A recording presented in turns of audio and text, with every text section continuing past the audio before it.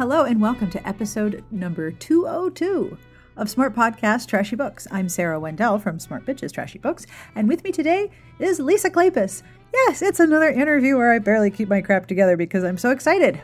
I'm going to chat with Lisa about her upcoming historical Marrying Winterbourne and about the somewhat ecstatic fan response, which I was totally a part of, to the announcement of her upcoming book, Devil in Spring. Now, this episode was recorded shortly after her announcement, and we talk a little bit about what that did for her and her writing process. We also talk about writing in the industrial era amid the inventions and social changes, and we talk about writing books that stand up to the 3 a.m. test among readers. I also have some questions from Patreon supporters as well, who got a chance to send me some questions before I did the interview. This podcast is sponsored by romance reader and fantasy author Angela Corrati.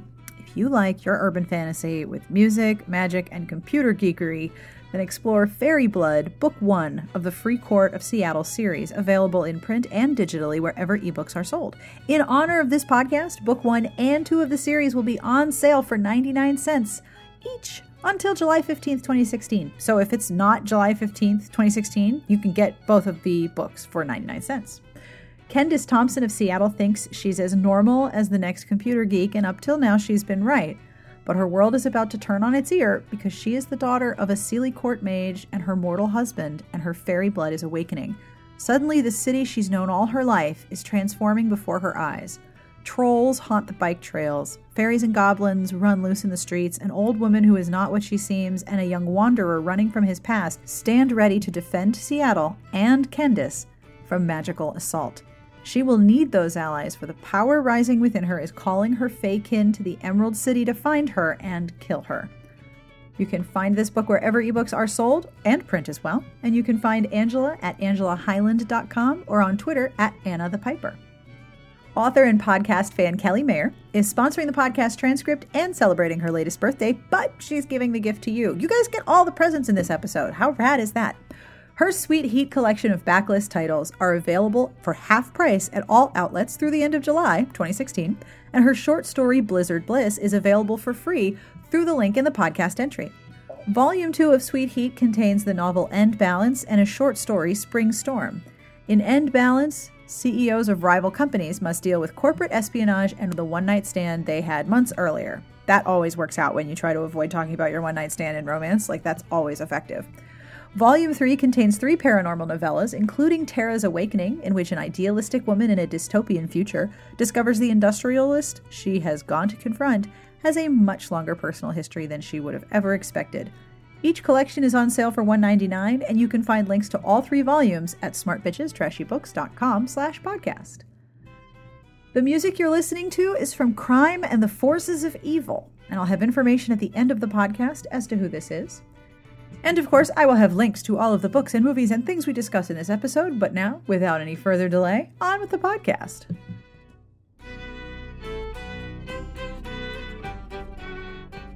I have so many questions for you, and the podcast has something called a Patreon, which is sort of like Kickstarter, except that instead of just funding one project, with Patreon, people can become like patrons of something, like a show or an artist or a graphic novel. So people can pledge $1 or $3 a month or $5 a month and support the podcast, which helps me, with better editing and better equipment and doing transcripts and stuff. So the people who have supported the podcast and become patrons, I asked them this week, you guys, I'm going to interview Lisa Kleypas. I'm trying to keep myself cool. What would you like me to ask? And people just flooded the comments and were like, oh my God, I'm so excited for you. Oh my gosh, this is so great. So I have questions from readers. I have questions from other people. There are so many people are so excited that you are just that you do what you do makes people so happy. I can't tell you how much I appreciate that, because I love what I do, and you know from working in a solitary environment sometimes that you feel like you're just in there and that nobody really knows what you're doing. And so sometimes I'll take, an extra half hour to research, what kind of socks somebody would have worn back then. And the fact that the readers appreciate that I'm doing that means a lot, so, their feedback really keeps me going. Isn't it lovely just to have somebody say what you did just made my day better. It's just the Well, best feeling. yes. I mean, the romance readers are so fantastic in telling you what you did right. And of course, obviously, they tell you what you did wrong too, and that helps. But the fact that they're so eager to tell you what they liked is tremendously helpful.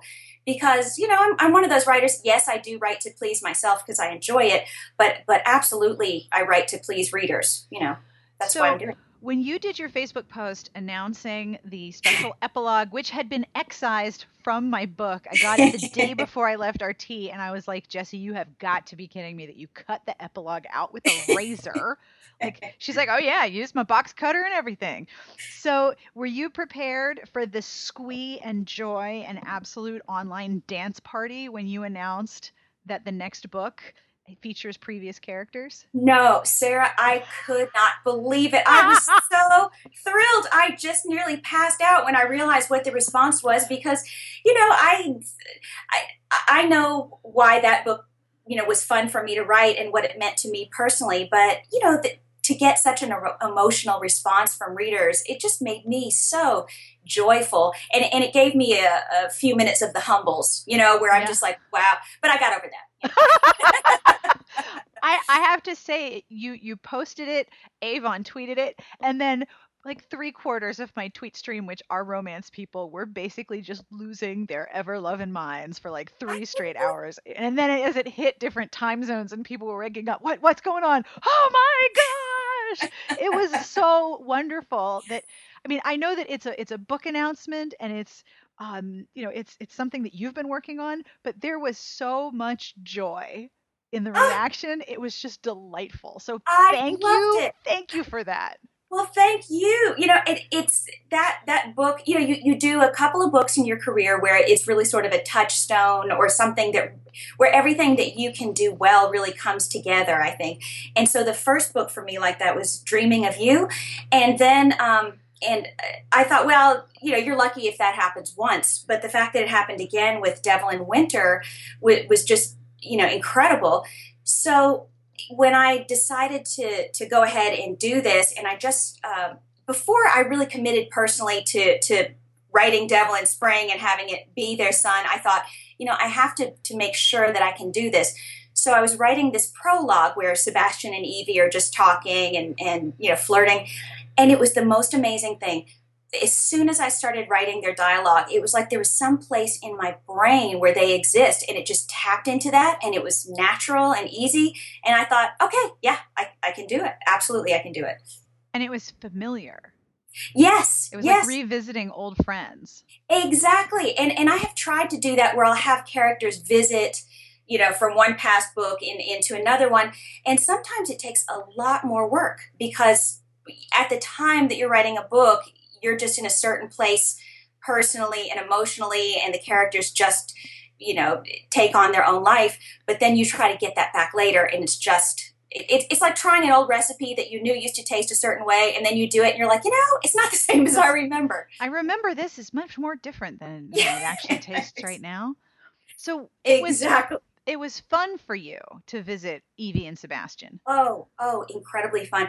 And, I loved the idea of showing them middle-aged, 30 years after they had married, and to imagine what changes they would have gone through, but the things that would have stayed the same. Mm-hmm.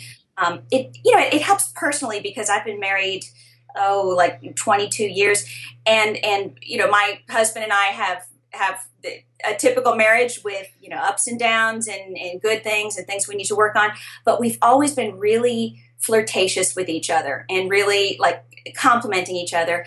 And so, I felt like that definitely would be the case with Evie and Sebastian. And, that made it fun. Yeah. And also he has a habit of making fun of his more rake-tacular past. Yeah. Like he fully owns that he was up to no good. Yeah, exactly. And I think the self-mocking quality, is one of the things that probably makes him more popular is he never takes himself seriously. And you get tired of these guys who always, have this attitude, and they're they always have to be on top and be dominating and be the winner. And when you've got someone who's almost more of I don't know, like Oscar Wilde type, where they're always sort of making fun of themselves too. You know what I mean? That sort of irreverent quality. Then it makes it more appealing as far as I'm concerned. I think not taking yourself seriously is super hot.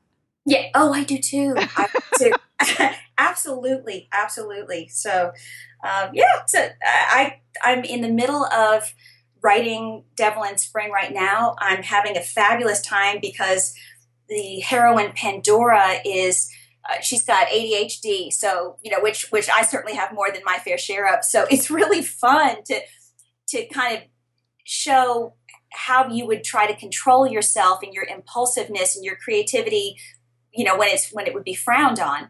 And she's so out of place. And Gabriel, the son, is so in command of himself and so confident that it's really a fun pairing because there's a lot of chemistry. Oh, yay. So what are some of the things that you're really enjoying about this new series? I know that you're having a really good time with some of the setting elements. What are some of the things you're really liking about it? Well, I'm deeper into the industrial era than ever before, and so the gadgets and the inventions and the whole attitude of the time period, like back then, everybody was just so confident that they could just conquer the world, and things would be invented, and so it just makes the characters really bold, and they're taking on the world, and as a family, this Ravenel family are just. I love doing this. They're just a bunch of misfits that come together to form a family.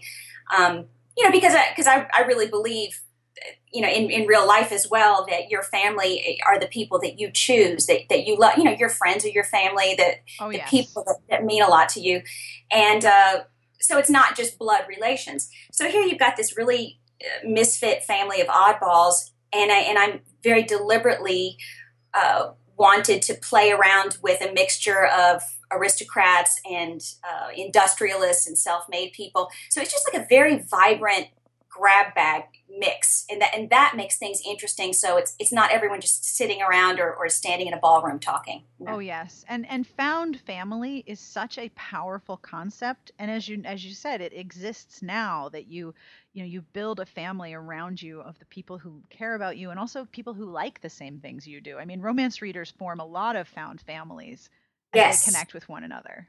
Oh yes, and it's so fun when you actually meet other romance readers who you have this instant connection or bond with because have you read this book? Yes, I have. Oh, I love that too. And it's like you have this vocabulary that you all share, and I love that. Absolutely, and you have this shared history of having read the same books. Yes. Even if you didn't know them, because you've had that same experience of visiting those two characters and loving those characters, that's an incredibly powerful connection that I think a lot of people misunderstand and don't quite get how important it is. Oh, I know. It's like the same people. It's exactly like that. Yeah, and it's funny. Like I had this incredible honor of getting to write the foreword for this 35th reissue, 35th anniversary edition of Shauna by Kathleen Woodowis, which is coming out. I saw that. Also, your introduction was terrific. Oh, thank you. Oh, it was not easy for several reasons. I was going to say, I was looking at that like, all right, how's Lisa going to do this? Because this book has some problematic elements up in here. I know. And so, of course, when Carrie, my editor, asked me if I wanted to, without even thinking, I said yes, because, Kathleen Woodowis started it all. I mean, she founded the genre. And so I said yes. And then, I went back and read Shauna. And even before I read it, I thought, there's going to be some bodice ripping and some questionable things. And I remember the heroine had some personality things that I didn't necessarily like. But when you read it in context, which is kind of, I think, what I said in the foreword, then you can appreciate it for what it is. And my God, it's a big, magnificent, detailed, sweeping, enormous book. Yes, it is. It's an experience. So that it was actually kind of fun to see what used to be allowed in romance and how bloody long the book used to be. you know, And how small the text is. I know. It's so hard now because I love the history that I can put in there, and I love little interactions between minor characters, and I love these juicy details, and I would love to just let go and make it a 600-page book, which they used to be able to do. But now you really just can't. I mean, nobody has time for that, and nobody really wants to wade through all that stuff. It's like going to a dessert buffet and having 18 desserts, which I personally love, but you can't eat just all 18. Exactly. Well, I've tried, but yeah. I have to say, I can imagine someone listening to this conversation is going, nope. I would totally read 600 pages. You just go ahead. Just go do that. Go do that now. I know. And, there are always kind of trends or things that you hear. And so the last few years, I've really heard, because of ebooks, everything has to be fast, keep the book short, really just pare it down. And to me, you're writing historical, and it's like, well, if it has to be that pared down and you can't put any detail about what someone is eating or what someone is wearing, why the hell are you writing a historical? I mean, I just write a contemporary and be, succinct. So I'm like, no, I'm going to put some of that in there. And thank God readers have really responded and said that's great, and they enjoy that. What's funny is you just touched on my next 3 questions, so this is perfect. Thank you. Making my job super easy. I can stop breathing into a paper bag and being nervous. Okay. So do you miss writing contemporaries? Do you ever take a break and are like, all right, present day, I need somebody in jeans to talk to me in my brain? Like, do you ever miss the contemporaries at all? Sometimes.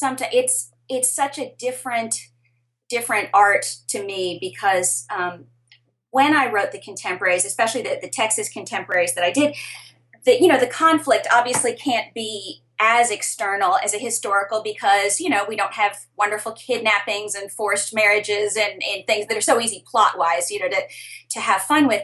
So the conflict has to be much more internal, much more psychological. And not only does that take a lot of thinking and considering and pondering, but it takes a lot from me emotionally, and so I have to really invest in the story and the characters in a way that's really exhausting. So especially there were a couple of those Texas books where afterward I just felt so incredibly drained and like I had just been through this big experience, and it was satisfying, but it's different if I would write, more light, more fun contemporaries. I wouldn't have to wade through all that. But to me, that just seems naturally what I'm drawn to in a contemporary is a lot of that emotional, psychological stuff.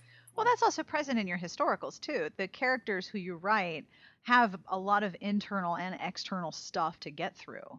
Yes. It's a good balance of internal and external conflict for both genres, I think, because the more you have characters that have problems or habits or ways of seeing the world that need to be undermined and shaken up and dismantled, the more powerful it is to read about them, and you can keep going with the effects of that experience within more and more chapters. It's very difficult, I think, to sustain for 90,000 words an internal conflict of, and this is why this is not my favorite trope. My ex-girlfriend broke my heart, so I'm swearing off all women forever, except my mom and my sister, who no one is allowed to date. And I'm just like, dude, I'm so out of here. I am noping right out. Nope, bye. True. When you try as a writer to sustain something with that kind of incredibly light, easily solved conflict, it's really draining. It's tiring to try to keep it going. And you're like, okay, what can I make happen to try to make things more interesting now? So, no, it's definitely more fun, I think, with a lot of baggage. And really, when I read or when I write a story with a lot of baggage and a lot of conflict like that, it's very satisfying. Like it's just this really good feeling, like you've solved something in yourself. Oh, totally. When I do a contemporary again, because I do plan to in the future, I do have to make sure that I have something that I really want to say. Yes. Yeah, I want some issue or psychological thing that would be really satisfying personally to work through. And so I just never want to push that. And I'm going to certainly finish this historical series and then take a look at, what I might like to do or what would be satisfying. But I'm learning, really I have to trust my gut. And if it doesn't feel like writing a contemporary, then I'm not going to push it, It's funny. That's one of the questions I have from Katie, who is a podcast patron. She said, could you ask whether she's writing any more contemporaries or she's sticking with historical? And then she wrote, I realize this is ironic in that when she published contemporaries, everyone wanted her to write historicals and vice versa. But I still want to know. That question made me laugh so hard because I'm sure you hear that a lot. What, are you going to write this? But you're writing that. You're going to write this now? Exactly. Well, yeah, and my thanks to Katie for asking because, I like it that I hopefully did a good enough job that somebody's interested in me going back and taking another stab at it. So so the answer is, I'm sure that I will. I'm sure that I will at some point, but only when I'm sure that I can do a good job at it, I do have a question from Rebecca that is related. And I want to just say that if this is a thing that your gut is considering, we're both going to vote for this. Have you considered writing a paranormal or any other genre you haven't published in yet? Epic Kleypas fantasy? I'm here for that. I'm totally here. Sarah, I love paranormal so much. I love like Cressley Cole, goddess.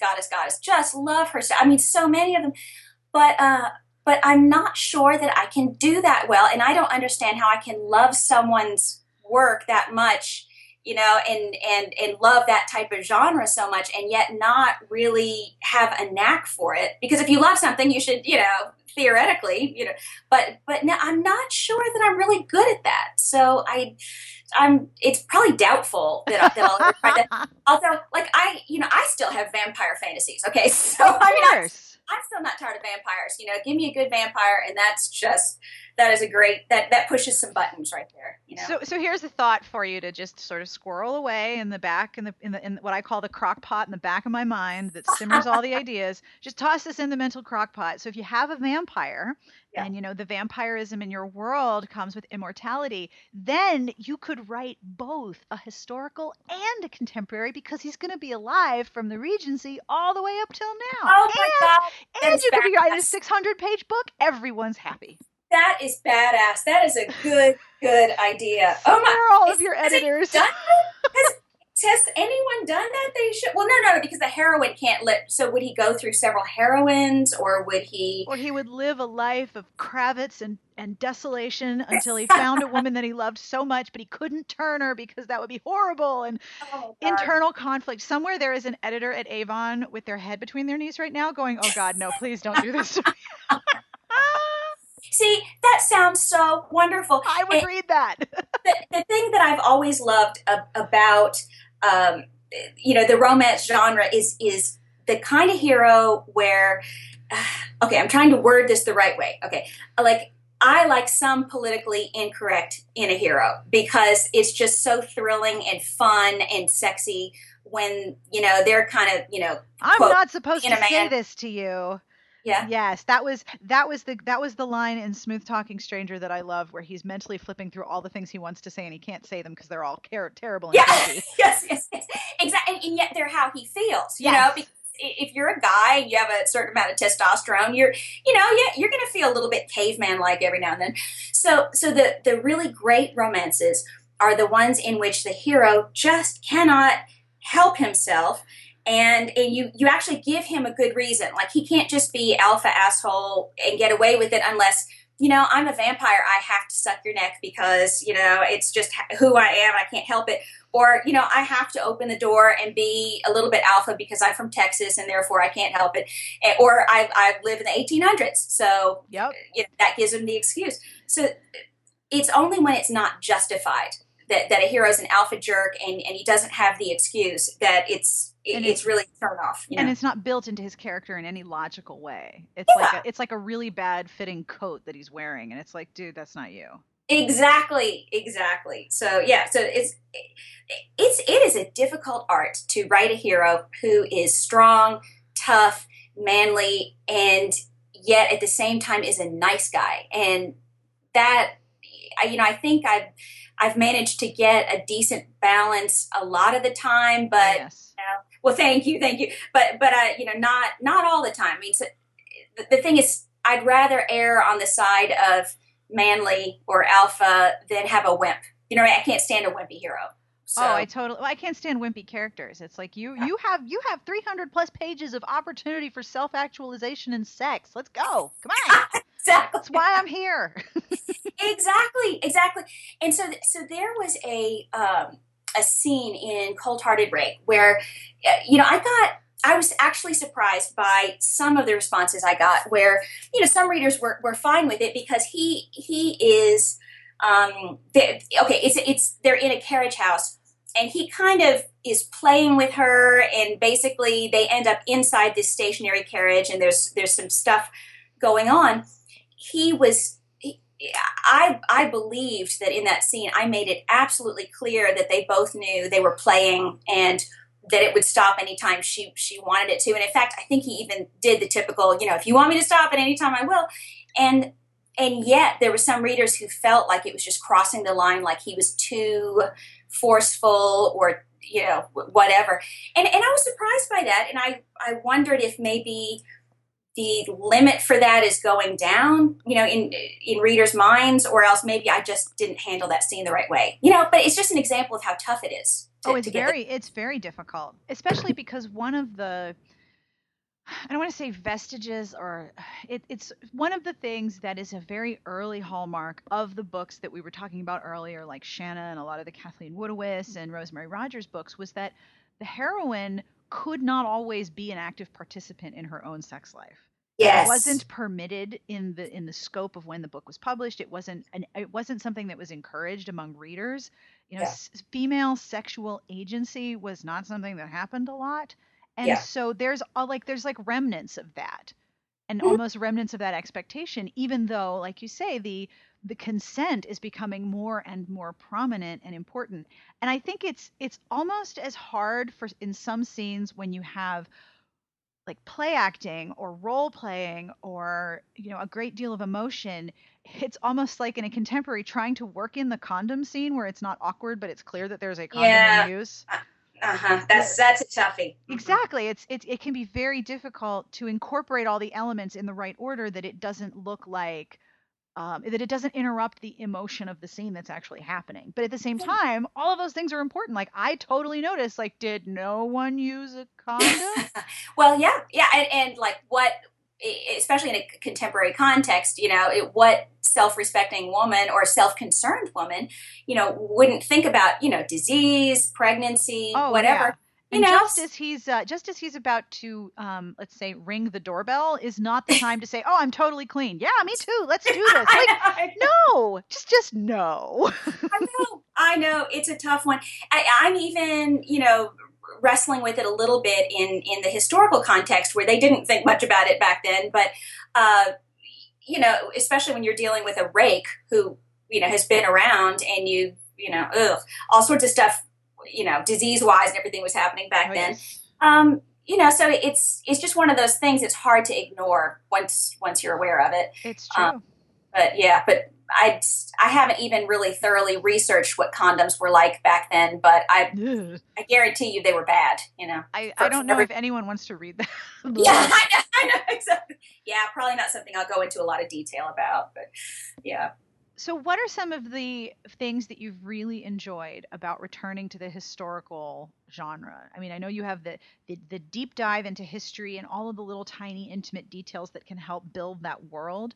And because you're writing during, a period of an enormous industrial development, there's more details that you can include that aren't the expected, checklist of things that happen in the Regency. You have all this new world to play in. What are some of the things that you've really enjoyed about having returned to historical? Oh, there is something about, I don't know why it's my natural voice, but my comfortable writing voice really seems to be historical. I love the dialogue, absolutely love it. I love the archaic words, and I love the idea that people really tried to phrase themselves artfully, and they really tried to express themselves in a beautiful way. So, that's lost in a contemporary context because we're all very efficient when we speak, by comparison. And so everything is shorthand and everything is kind of choppy and fast. Whereas back then, people had time to sit and listen to someone else really trying to articulate what they felt or what they thought. That whole sense of people interacting and having time and sitting in the parlor and having these long conversations, it makes their relationships different than we have in a contemporary context. And, I really enjoy that. I really enjoy the fact that you can have these women's relationships, as friends and sisters and stuff, where, they really sit and pay attention to each other. It makes it very deep relationships. And I've noticed when I'm visiting people, and one of the things that's really odd and interesting is that we moved into an area where we already have a lot of people that we know. So we sort of moved into a circle of friends that we already had. And so, we'd only been here a month, and I had a brunch date. We're going to trivia. We have people over. Like, it's weird. Like, we didn't have to do that whole awkward meeting thing because we knew a bunch of people.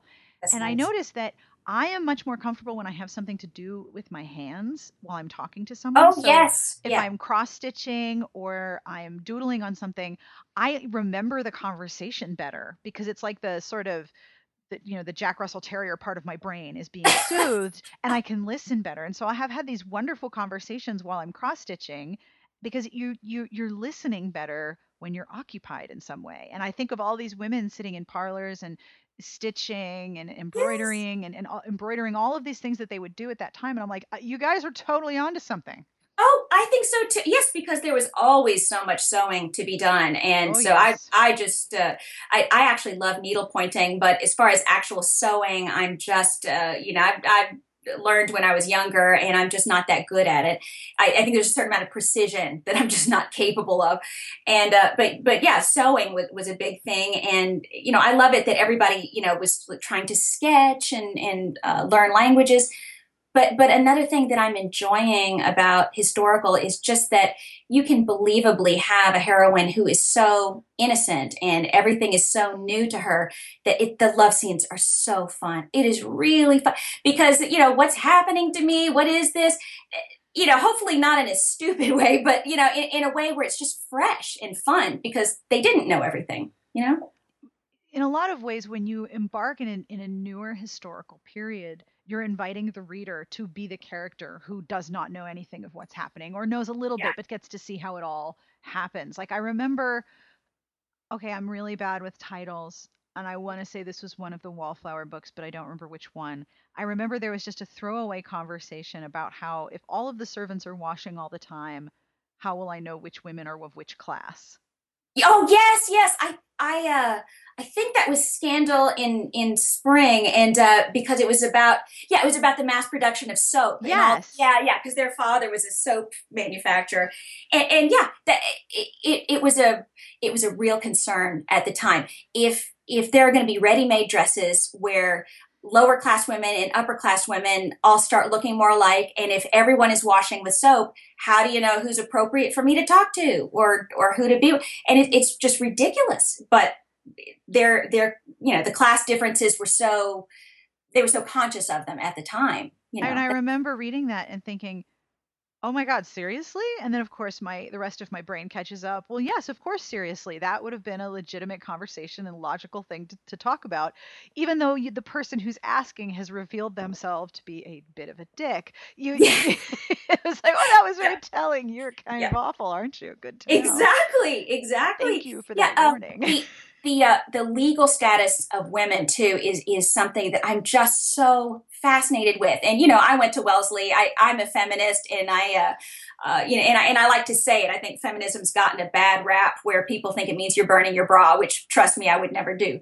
But they're expensive. I am not burning my bras. They are like $85 a piece. Yes. There's no burning, but I'm still a feminist. No question. Exactly. But when you realize that really not long ago that when a woman married, she ceased to be a legal entity and could not sign a contract, could not hire anyone. if you were a single woman and you had what they call femme sole status, then yeah, you could have a company, you could have a bank account, although no woman could open a bank account by herself. You had to have a guy do it, even if it was your own money. And when you realize that a woman ceased to exist legally once she got married, but she got some of those rights back when she became a widow, you're thinking, well, that's just crazy. It's like once you married, you really were not a person anymore. And that was not that long ago. So I'm having Pandora, this particular heroine that I'm working with right now. You can tell at the end of Marrying Winterbourne that she wants to be independent and that she wants to maybe have her own business. But my God, how do you do that when you're a creative, strong, free-thinking young woman back then? You certainly can't have it all. You get married and you lose it all. So it's a tough thing for her. It's definitely a tough thing, and it's also familiar. There are a lot of ways in which women now are severely limited. It may not be that you can't sign a contract, but there are things that you are limited or burdened with the expectation of doing. I can't believe I didn't send this to you because it blew my mind, and it's the total type of thing that you would love. I'll have to send it to you. So there was this huge metafilter discussion on metafilter.com about the emotional labor of women and how it's almost always women who do things like make sure there's a meal on the table, send the birthday card to the elderly relative, make sure you get a birthday present, coordinating a home, coordinating schedules, coordinating food, and that work has a cost. Like it is a labor, it has value, and it is draining. But because it's invisible, people don't acknowledge it or even see it. Oh, you must send that to me. Oh my gosh, it will blow your mind. I will say that, and somebody blessed them because the page was like a bazillion lines long. Somebody took it and made a annotated, highlighted PDF, and the PDF was still 52 pages, and I read every single word. It blew my mind. Oh, I'm going to. Yeah, it's funny because, this sort of relates. My husband had heard this thing the other day that he asked me about a makeup tax. And he was like, what are they talking about, makeup tax? And it was in the context of women in business or women in politics. And so I was like, well, honey, it means that women not only have to pay more money, but they also have to spend more time doing your hair and makeup. Like every single morning, if you're in business and you're going to the office, you have to do that. Whereas men, they shave, brush their hair, and that's it. And so, yes, the obvious answer is, well, just don't wear makeup and just don't, do your hair well. And it's like, that's not an option. That's not. So yeah, it's women have had it harder in ways that are so subtle and invisible as well as the obvious ways, And it's unappreciated and unacknowledged, the physical and the financial cost of those things. Yeah. And that's been true no matter what historical era you're in. Oh, it's true. It's true. Yeah. And so these struggles, don't have to be front and center in a historical romance, but they're there, and they should be there. You should get at least a little sense of what it would feel like to be a woman back then. And because I'm sure that even if it was the times and everybody had to deal with it and that was just a woman's lot, there were women who didn't like it, who chafed at it, who were frustrated by it. Oh, there had to be women who were like, I'm so not excited about darning everyone's bloomers today. Can't make me care about this. Exactly. Yeah. And so I will tell you, though, I did have fun with Marrying Winterbourne, though, because he owns the world's largest department store, and his house is literally next to the store because he owns this entire street block, for the store and everything. So like anytime in the novel that there's a problem or she needs like a new pair of stockings or something, it's just like the store is right next door. And it's horrible. Oh, it's like this deep latent fantasy I never knew I had to like have an entire department store, next door to me so that I could plunder it at will. So the fact that he's Welsh was super fun because I'd never done a Welsh hero before. And when I really committed to it and knew that I was going to have to do a Welsh hero is when I had read somewhere that a Welshman is like a Scotsman or Irishman on steroids, or 10 times that. And I was like, okay, well, that would be a fun hero. Here for this. Exactly. So yeah, so he goes through a lot of angst about, I'm so tall, I have too many muscles, I'll crush her in bed, and I always like these sort of problems, Oh, it's okay that that's a problem. We're okay with that problem. Yeah, you know who did that the best though ever was Loretta Chase Oh with Lord of God. Scoundrels. He's just terrified that he's going to hurt her because he's just so large and masculine, and and it was like that through the whole book, and I loved it. It was no one will ever do it better than that ever. It was fantastic. So I have two questions for you from podcast patrons. One is from two more. I have four total. Megan wants to know. First, she would like me to thank you for all of the wonderfulness that you have written. Oh, thank you, Megan. And she also wants to know what inspires or triggers your storylines. What are what are the things that help you enter the world that you're writing about? Is it like a story, or is it a detail, or do you start with the people? What is your inspiration or trigger point? Well, absolutely always I start with one character. Sometimes it's the heroine, sometimes it's the hero, but there's usually one of them that has more baggage, that's a driving force in the book, where their character arc is the deepest and the most important.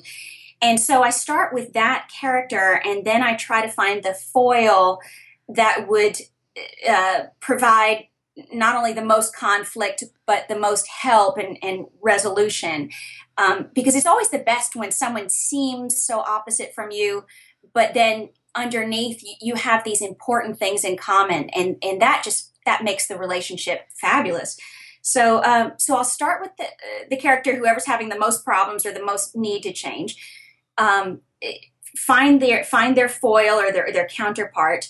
And usually the setting, especially, like with this Victorian setting, there are so many things going on that usually the hero's occupation or the heroine's, occupation or desire provides more ideas than I can even do anything with, That makes a lot of sense, because in effect you're creating the character and also sort of building in their conflict. Yes. Oh yeah. Yeah. And the thing that's most important, I think, to my characters or my books is that one or both of them feel like an outsider. And I have no problem saying, personally, when I was growing up, I felt very much like an outsider. I mean, I think everyone does in middle school and part of high school. Yeah, I think it's a requirement of puberty. Yes, yes. So, but I was very shy, bookworm, huge glasses, braces, never felt pretty. And, it just, so that sense of not fitting in and that desire to fit in is this powerful driving force. And I think, my personal drive just to work hard and try to accomplish things, sort of stems from that feeling back then. Well, I'm going to find a way to be successful and fit in. And so, pretty much every hero that I've done really has that sense of being an outsider. And of course, that's what the Wallflowers were all about. And I loved it that you had four women who all felt like complete dorks or, not fitting in, and they help each other, because that's what we do. We try to help our friends and tell them what they look good in and what they need to do. And we listen to their problems. So, that's key. Is it's boring when it's two people who really fit in and are sure of themselves. There's not much of a story there. And it's interesting to see people who are friends in romance. I think that it's really enjoyable, in addition to the found family, to also have people who have caring friends who they turn to and rely on in addition to the romantic person. So it's not just the hero or it's not just the heroine, that they have other people who support and care about them, whose relationships are just as important as the romantic one that's being built during the course of the story. Oh, very much, very much. And, it's also a huge source of humor. I mean, I think there's nothing funnier than women talking. Women are really funny, I think, innately. Yes. I mean, like, these conversations that you can have with your friend that you could not even have with your husband, you know? Yes.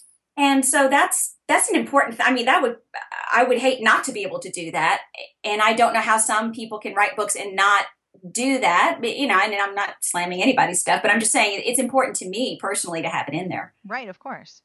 So this question is from Jane. She wants to know, You have become such an icon among romance writers. How do you handle that? And who were the writers that you looked up to as icons when you first started writing? What did you learn from them? Who were your role models when you were starting out? And what do you do now that you're looked up to that way? Oh, well, I appreciate that. And I don't feel like an, I mean, I feel so, loved and appreciated, and it means so much to me now, but like, um, I don't walk out to my little office in the backyard, with my tiara on or anything. And although I should probably, but anyway, I, so I think the, there are so many, it's actually sort of hard to name.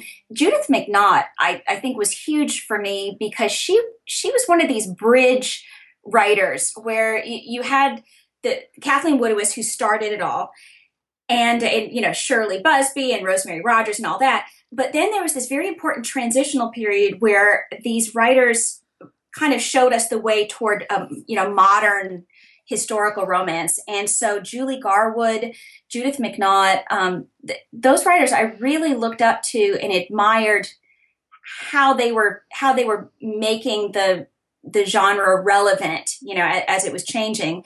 And Judith McNaught, personally, I just met her a couple of times, but what a gracious, kind, amazing woman. But before I was even published, I went to a romance conference and she was signing advanced copies of this book she'd done called Once and Always. Oh, I love that book. Oh, I did too. And there was this incredibly long line, and there was no way that she had enough books to sign. And I just kind of stood off to the side, with my lower lip dragging the ground. And so, and then I don't know why. I guess she looked over or something, and I'm making myself sound really obnoxious, but she said something like, do you need something or can I help you? And I said, no, I'm just about to go to the back of the line. I'm hoping there'll be a book left though, because, I'm an aspiring writer and I want so much to read this and blah, blah, blah. So anyway, I went to the back of the line, and then the whole line just sort of disintegrated once there were no more books and everybody went on their way. So I started to leave the room, and she came up to me and handed me one of the books that she had saved for me. Oh, that's so lovely. This thing, I know. And she didn't know me. Maybe she feared I would be really obnoxious and, follow her around if she didn't. I don't know. But no, she was so kind and so nice. And that really, it has always stayed with me. And I've tried to do things similar to that because, every person that I meet in line when I'm signing books, I understand they're there for a reason, and that it's, that they're important to me. I mean, without these women supporting me and buying my books, then, I wouldn't be able to do what I do.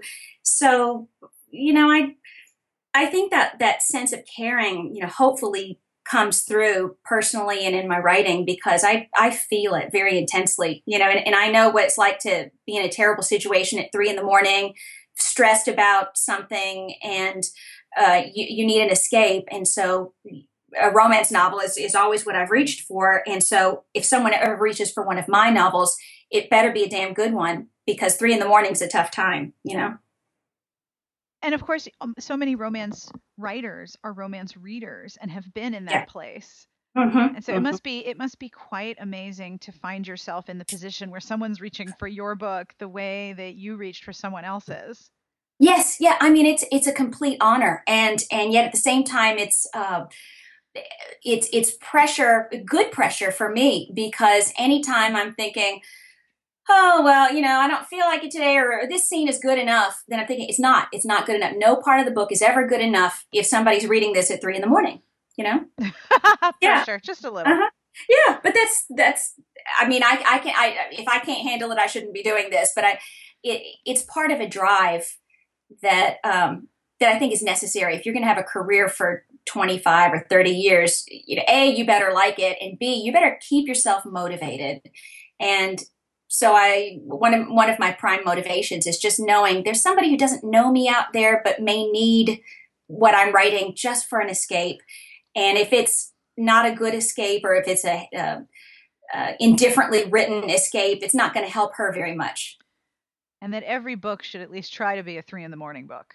Yes, yes, exactly. And I always aim for that. It is so disappointing to me if a book doesn't turn out to be that. So I aim for that every time. Um, and I don't think that anyone could ever be full of themselves, when they truly honestly look at their efforts, because not everything is perfect. Not everything turns out as well as it could. And so I'm so conscious of that it just keeps me striving, you know? And things in publishing have changed a lot since you started. So Mm. many different ways of doing things. Like I remember just even a few years ago, authors talking about how they had to print out their manuscripts and put them in FedEx boxes so that they could get trackable delivery to their publisher, their agent, Yeah, and yeah, all of these that's right. things. Like you don't have to do that anymore.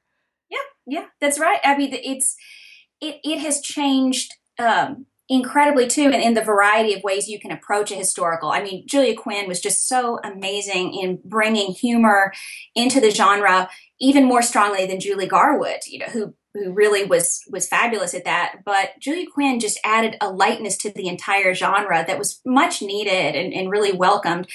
And so I've tried to incorporate some of that and be free to have fun and do that. But at the same time, I also like some of the really dark, moody, sexual stuff also. Oh And yes. yeah, it's fun. Stick the layers of humor together with sex or vice versa. And but not just sex. I mean, like, intense, deep, longing, yearning. I mean, that to me is the really good stuff. Yes, please.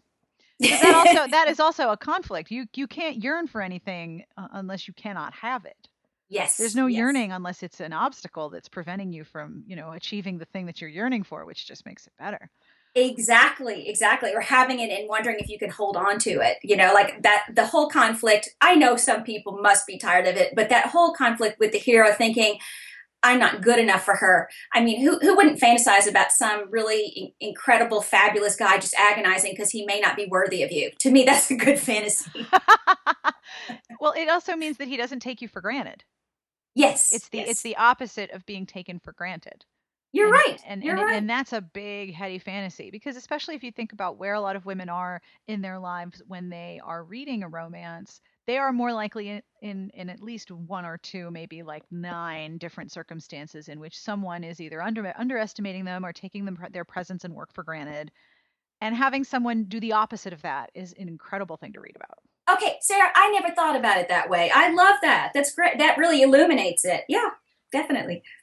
And the other thing that you said about comedy, I did a podcast interview with a writer named Liza Palmer who writes contemporaries with some romantic elements, but she now works for BuzzFeed because they are doing original scripted comedy, in part, as she puts it, because there have been no good romantic comedies in film in like 10 years, and she hates it.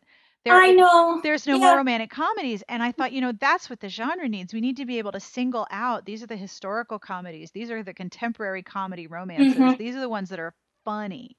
Because Exactly. I totally have times where it's like, okay, cathartic cry would be good. Let's, let me find something with the name Kinsale on it, and then I'll cry Yes. for like 9 hours and I'll feel better. But sometimes I just want to, laugh my fool head off. And it's lovely that there's some of that in every part of the genre. Oh, I agree. I agree. Yeah, and with romantic comedies, I Where did that idolized go? Nora Ephron. I love Nora Ephron so much, and I miss her. She's needed, and I wish somebody would come along who could capture a little bit of what she had and do it with film. Because whenever you see romantic comedies now, they're so bitter or they're so empty. You know. And they're based on disappointment. Yes, yes, and it it's too bad. It's too bad because she really brought something to the movie business. I think that there are though people who are doing it in romance fiction. Oh yes. If only they would make those into movies. I know. What's that about? Did you see the documentary that Nora Ephron's son did about her? Not yet. I'm dying to. Is it good? Have you seen it? Yes, I actually taped it off of HBO and watched it with my husband one night. I am not good at watching television. I have a deep mistrust of television writers because they don't like to know when the end is. They would prefer not to have one because if there's no Yeah. end, then there's syndication.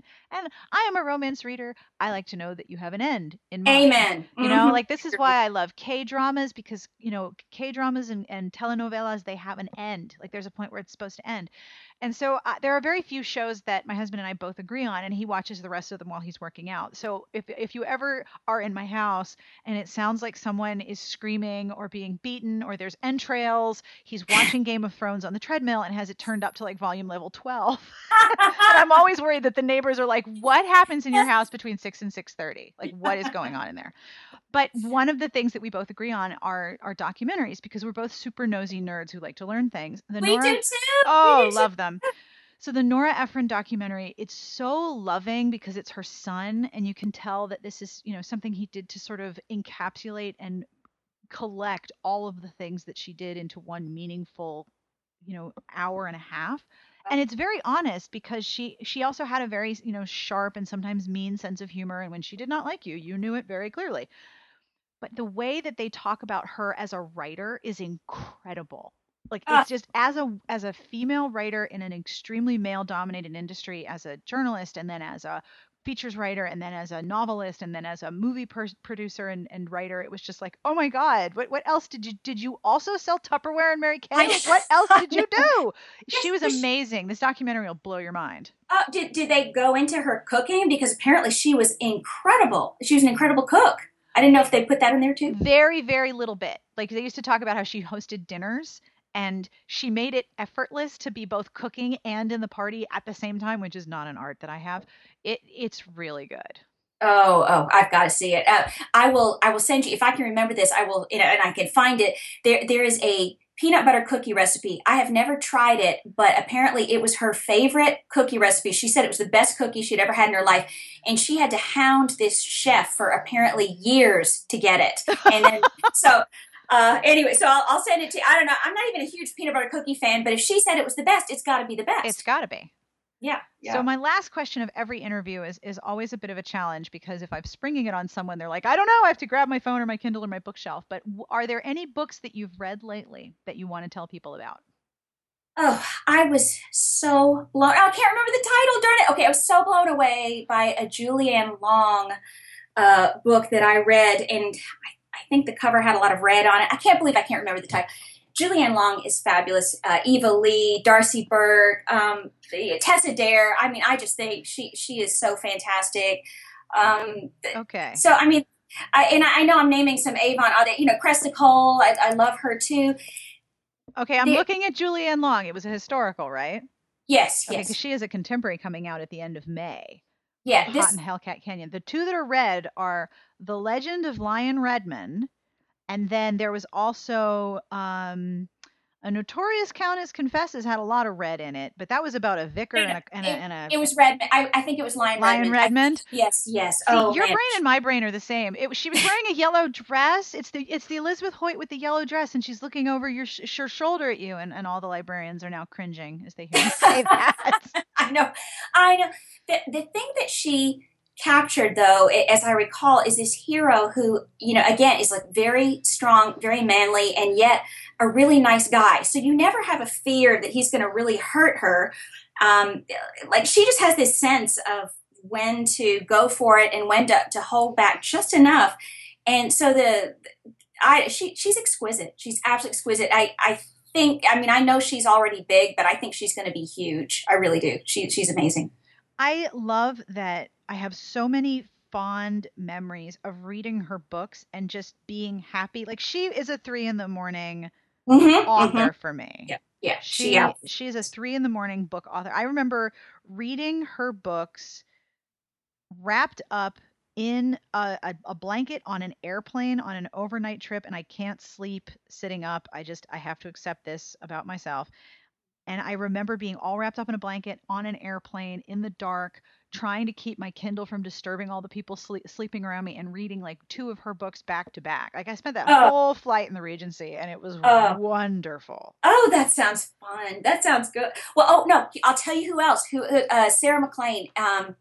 The one where the Again, I'm describing the cover. She's wearing pants. She's wearing breeches on the cover. Oh, never judge a lady by her cover. Yes. And like, I would kill that. I'm going to make her come up with titles for my books because she does the best titles. I mean, she's fantastic. So I think one of them is what, A Scott in the Dark or something. Is that the cutest title ever? So, well, I mean, Cold-Hearted Rake is not a slacking title. Thank you. Yeah, that was just one of those that just popped into my head, and that was fun, especially when you're from my era, generation, whatever, when that Paula Abdul song was just everywhere, and you could not escape it. So that was kind of fun. Is there anything else that you want to mention or talk about that I missed asking? Is there anything that you wanted to add or mention or make sure you said something about? Not really. It's just that the past week has been so special to me because of the response, of me announcing that I was going to write Devil in Spring. And it just really renewed me. It made me feel so fantastic. And I've just been writing like a fiend ever since. So, the support of all these romance readers and the good wishes from them has made such a difference. So, I just wanted to send love and appreciation to all of them. Oh, dude, you are so welcome, because that announcement it gave everybody something to celebrate. It was so enjoyable. Oh, that's great. Well, I'm going to write a good book. I promise. It's coming along. And that is all for this week's episode. Thank you to Lisa Kleypas for hanging out and talking with me. And thank you also to Jane, Katie, Rebecca, and Megan for your questions. I really enjoyed this interview. I hope you did too. This podcast is sponsored by romance reader and fantasy author Angela Corati. If you like your urban fantasy with music, magic, and computer geekery, then explore Fairy Blood, Book 1 of the Free Court of Seattle series, available in print and digitally wherever ebooks are sold. Candace Thompson of Seattle thinks she's as normal as the next computer geek, and until now, she's been right. But her world is about to turn on its ear because she is the daughter of a Sealy Court mage and her mortal husband, and her fairy blood is awakening. Suddenly, the city she's known all her life is transforming before her eyes. Trolls haunt the bike trails. Fairies and goblins run loose in the street. An old woman who is not what she seems, and a young wanderer running from his past, stand ready to defend Seattle and Candace from magical assault. She will need those allies because the power rising within her is calling her fae kin to the Emerald City to find her and kill her. In honor of this podcast, Book 1 and 2 of the series are on sale for 99 cents each until July 15th, 2016. And I will have links in the podcast entry where you can find them. Author and podcast fan Kelly Mayer is sponsoring the podcast transcript and celebrating her latest birthday, but she's giving the gift to you. Her Sweet Heat collection of backlist titles are available for half price at all outlets through the end of July 2016, and her short story Blizzard Bliss is available for free through the link in the podcast entry. Volume 2 contains the novel End Balance and a short story, Spring Storm. In End Balance, the CEOs of rival companies must deal with corporate espionage and the one-night stand they'd had months earlier. Volume 3 contains 3 paranormal novellas, including Tara's Awakening, in which an idealistic woman in a dystopian future discovers the industrialist that she has gone to confront has a much longer personal history than she could have ever imagined. Each book is on sale for $1.99, and you can find links to all 3 volumes at smartbitchestrashybooks.com/podcast. This episode's music is provided by Crime and the Forces of Evil. This track is Kitsune at War from the album Bonewalker, which is the soundtrack for Angela Corati's Free Court of Seattle Urban Fantasy series. You can find this album at Bandcamp, Amazon, iTunes, or CD Baby, and we will have links to all of these places in the podcast entry. If you would like to support the podcast, please have a look at patreon.com/smartbitches. For as little as $1 a month, you can help make the podcast better and help me provide transcripts for the episodes that don't have one yet. Every pledge is so helpful, so if you've had a look or passed the link along or made a pledge yourself, thank you, thank you, thank you. You are entirely made of awesome. Future podcasts will include me talking with people about romance novels, because that's how we roll. And if you'd like to email me or you have a suggestion or an idea, you can email me at sbjpodcast@gmail.com, or you can call and leave us a message at 1-201-371-3272. Leave a message, and I will hopefully use it in a future podcast, and you can pretty much ask anything you want. Go ahead. It'll be great. Until then, on behalf of Lisa Kleypas and myself and everyone here, have a very great weekend, and we wish you the very best of reading.